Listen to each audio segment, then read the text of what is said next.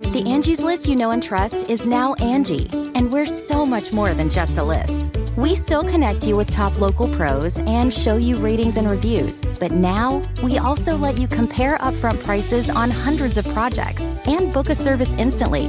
We can even handle the rest of your project from start to finish.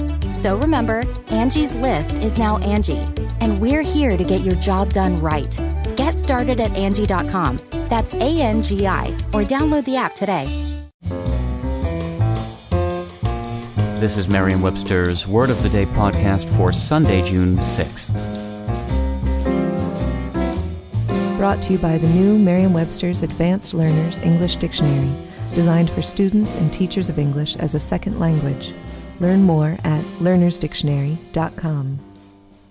The word of the day for June 6th is olla-puh-DREE-duh, spelled as two words, olla-puh-DREE-duh.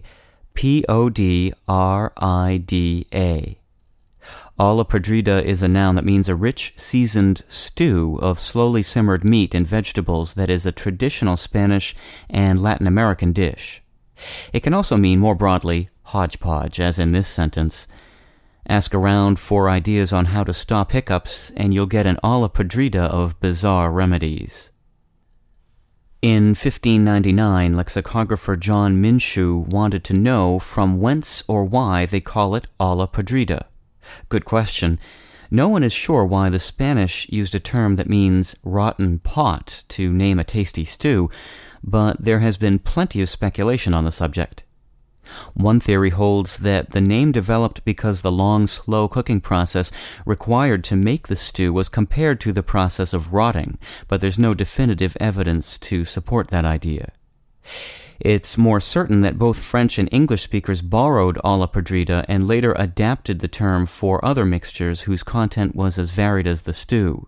The French also translated olla-puh-DREE-duh as potpourri, an expression English speakers adapted to potpourri. With your word of the day, I'm Peter Sokolowski. Thanks for listening. Visit the all-new learnersdictionary.com, the ultimate online home for teachers and learners of English. A free online dictionary, audio pronunciations, custom study lists, and interactive exercises are available now at learnersdictionary.com.